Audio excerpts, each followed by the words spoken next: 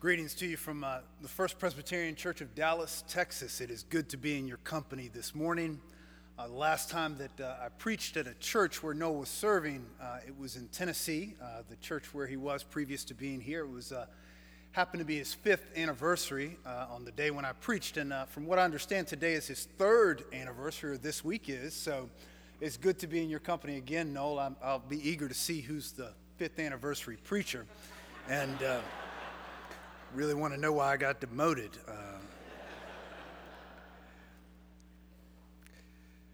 Our scripture reading this morning is from Matthew chapter 11, verses 2 to 6. Listen now for God's word as it comes to you and for you. When John heard in prison what the Messiah was doing, he sent word by his disciples and said to him, "Are you the one who is to come, or are we to wait for another?"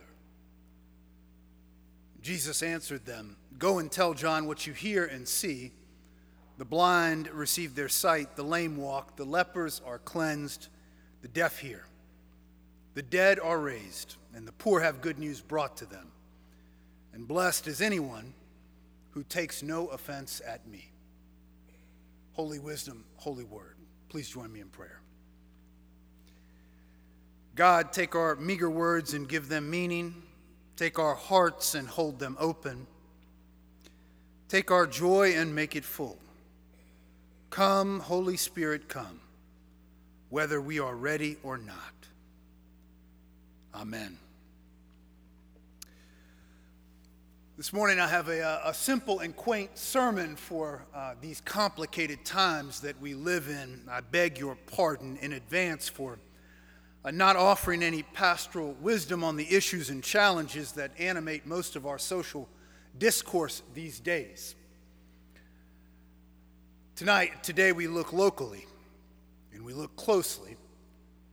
The title of this sermon is "Sometimes You Have to Squint to See Jesus." This week I learned that there are 400,000 children presently in foster care in the U.S. I also heard about Allison and Gerald Solomon, who live here in Richmond with their 3 children. Gerald is a teacher and Allison is a pediatric nurse. 6 years ago, they heard a call from God to open their home to foster kids. Since then, they have welcomed 8 children into their family, into their home. Sometimes you do have to squint to see Jesus. Recently, I heard that 25 incarcerated persons at a California state prison in Los Angeles received their Bachelor of Arts degree in Communication Studies from California State University.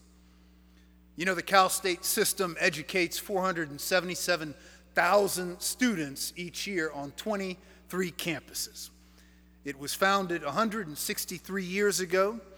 But that ceremony on October the 18th, 2021, was the first time the giant university conducted a graduation ceremony on the other side of the barbed wires. Sometimes you got to squint to see Jesus. In Dallas, Texas last month, I watched a truck slow down in front of me and stop on a busy 2-lane road. I was late on my way to be busy somewhere. And so I was a little annoyed. Clearly, the driver had all the time in the world. He did not move until a bicycle pulled up right beside us. Riding that bike was a man toting a huge bag of aluminum cans hanging from his right handlebar. I recognized who he was. We'd passed him about 40 yards back. And the man in the truck got out, still blocking the road, by the way, and after a brief conversation and several hand gestures pointing in general directions, he loaded the bike and the bag of cans in the bed of his pickup truck, and the cyclist entered the cab. Sometimes you have to squint to see Jesus. In a pivotal moment of the gospel story, Jesus' most prominent supporter wants to know if we should be looking elsewhere for the Messiah. And as expected, Jesus tells him that he is the one. But sometimes you got to squint to see me. You got to squint to see through the false impressions and the lazy representations and the self-serving narratives and the watered-down witnesses of who I am. Jesus says, run and tell them this: the blind can see, the lame can walk, the lepers have clean skin, the dead are living, and the poor are no longer beat down with bad news. Still, I'm afraid that Jesus' definitive response has left me wondering why we are so confused about who it is that walks in the garden with me and talks with me and tells me I am his own. See, y'all didn't know Presbyterians have been eavesdropping on y'all's hymns for a long time. John the Baptizer is in prison. He's there as a result of King Herod's anger, with John's constant prophetic badgering of the people in power. John was the forerunner of Jesus' ministry, a herald that the Hebrew Bible prophet Micah said would be a messenger to prepare the way for Jesus. John did his job too well, so well that he reluctantly baptized Jesus at Jesus' request. But in his hard prison cell, John is not concerned with his reputation out there on the streets. Prison does this for you. It conveniently makes time for John to think about his work as a messenger preparing the way of the Lord. And even though many interpreters, early interpreters of this text, refused to acknowledge it, I don't mind saying the silent part out loud. I didn't come all the way from Dallas to be mealy-mouthed this morning. John is worried that he bet on the wrong horse. You see, the Messiah was supposed to set the prisoners free and inaugurate a new kingdom, but John is a prisoner of the same king that was in place when he passed the baton to Jesus. The one that John proclaimed would ensure all the evildoers like King Herod would burn in a never-ending fire. Sometimes you got to squint to see Jesus. And Jesus calls disciples to partner with him on the journey, but they have no influence at all. They're simple fishermen, and the task assigned to them by Jesus is not to set the world on fire by destroying evil, which was John's stated purpose, but it is to catch people in nets of salvation. Sometimes you got to squint to see Jesus. John thought Jesus would be putting axes in the hands of his followers, but instead Jesus is just whispering in the ear to turn the other cheek. Sometimes you got to squint to see Jesus, and Jesus does miraculous deeds, but almost all of them occur in the backwoods of Galilee, far away from Jerusalem, which is the strategic center of power and the place where a real Messiah would put on a display of strength. Why should those evil doers fear the Messiah if his powerful acts are performed in a place so far away from the halls of power that no one notices? Sometimes you got to squint to see Jesus. And 11 chapters into Matthew's gospel, Jesus' surprisingly tame and subtle and apparently restrained resistance to evil has resulted in absolutely nothing that would indicate a kingdom is coming or has come already. John is in a cold, hard prison cell. He has hit rock bottom. And there in the darkness of his cell, where his freedom has already been stolen, he has plenty of time to wonder, what happened? Is this the Messiah that we've been waiting for, or is there someone else? The messenger sent to prepare the way for the Messiah, a prophet in his own right, who was talked about in the Hebrew Bible, has doubts about whether or not Jesus of Nazareth is the Son of God. He is out healing people in the sticks, but the basic structure of the kingdom has not changed at all. Nothing happened, and now John's in prison, and so he sends his own disciples to ask Jesus the obvious question: are you the one who is to come, or should we be waiting for another? Now, I don't know about you, but it sounds like John is doubting Jesus' authenticity, and his doubts, John's doubts, were not received very well by the earliest interpreters of Matthew's gospel. Almost all of the early church fathers, like Augustine and Origen and Luther and Calvin, all said that a hero of the faith cannot ask a doubting question. This text made them very uncomfortable, and so they consistently presented an interpretation that let John off the hook. They said he was merely asking on behalf of his disciples. It was the disciples, not John, that was curious or doubtful, they wrote. Now, it is nice of them to add this footnote to history, but John does not need them to protect his reputation, and we are not fools. We can read, and on one occasion or another, we have all silently asked the same question. When evil is ever present, showing up in school classrooms and 4th of July parades and movie theaters and nightclubs on the backs of or on the tips of arbitrarily aimed bullets, sometimes you got to squint to see Jesus. In a world where modernized countries have the technical expertise to design and build computers that fit in our pockets, but don't have the moral proficiency to solve the problem of affordable housing, sometimes you do have to squint to see Jesus. And when the newspaper notes that the economy is maybe improving on one page and reports on the other that wages for all but the world's richest citizens have remained stagnant for 40 years, sometimes you got to squint to see Jesus.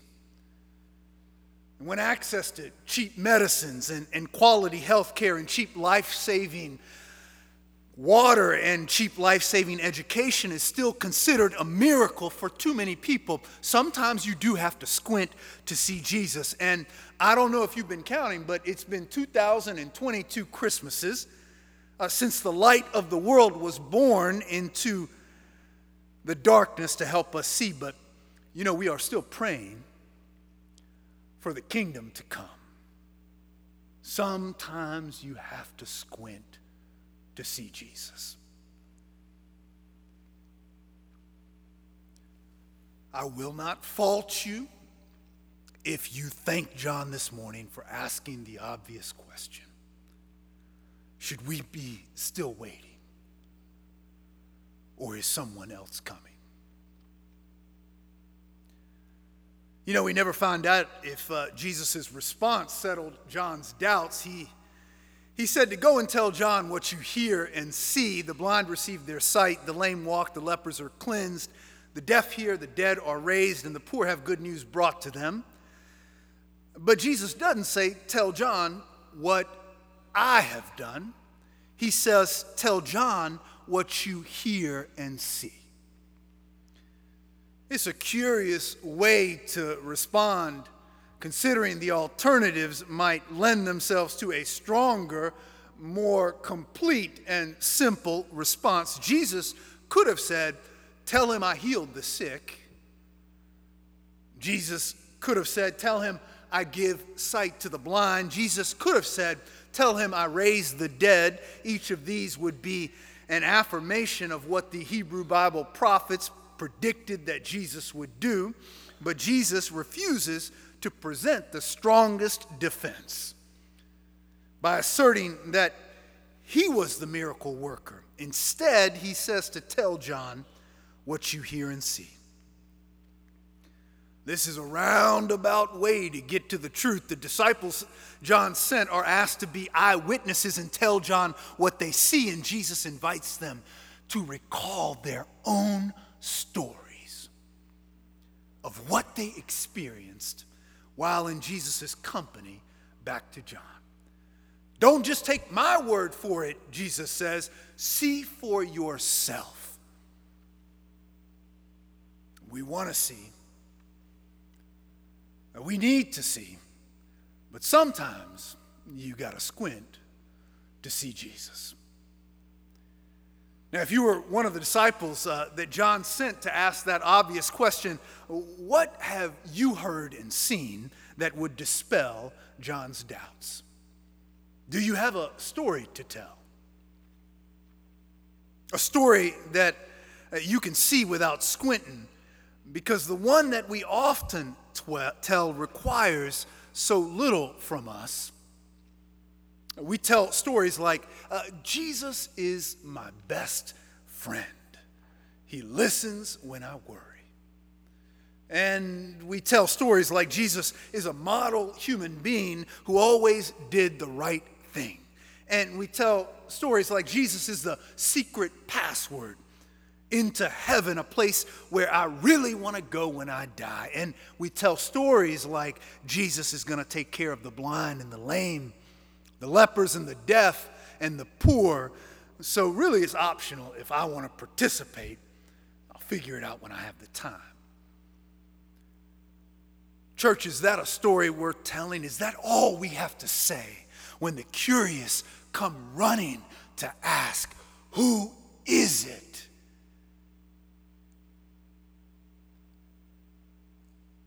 Is all we have to say, well, the Messiah makes me feel good? If that's all we've got, if all we've got is our own after-school special starring us and our feelings, then I don't need to squint to see Jesus that is lounging with the lame and walking with the dead and holding the hand of the blind and bringing good news to the poor, because he is not there. But thankfully, there are some other stories that are being told. Now, we're going to have to squint through our egos and through those moments where we say, oh my gosh, I'm crazy busy and I have so much to do. And we may have to squint through the dark of another silent lament that we're not good enough or beautiful enough or successful enough or Christian enough for God to love us. And you may have to squint through the sorrow and the pain and the suffering that comes with following the way of Jesus. And you may have to squint through tears because you know what it's like to love someone that's still blind or deaf, an outcast or poor, and can't fix it themselves. Maybe that person is you. But if you squint, you will see that all things work together for good to those who love God. And so have you paid any attention to the miracle that happened across the street where the couple that was once on the verge of breaking up is now taking long walks together after dinner every single night? Have you seen the older adult that's quietly struggling with profound loneliness after 2 years of social distancing, but still finds enough good reasons to get out of bed each morning and smile at the morning sun that is streaming through their bedroom window? Did you see the alcoholic who almost died 20 years ago in an all-night bender? Did you see him order water with his appetizer as he and his family celebrated 20 years of sobriety with a nice meal together? Did you see the young man who was dead to life, immune to joy, and waiting for it all to be over due to his depression, hug his children and find a therapist and come to life slowly right before your eyes. Did you see Jesus raise him from the dead? Jesus did not say, I'm the one you have been waiting for. He said, open your eyes and see for yourself. You may have to squint to see through the false impressions and the lazy representations and the self-serving narratives and the watered-down witnesses of who I am, but I am there. Now, go and tell someone you found me. In the name of God, Creator, Son, and Holy Spirit, amen.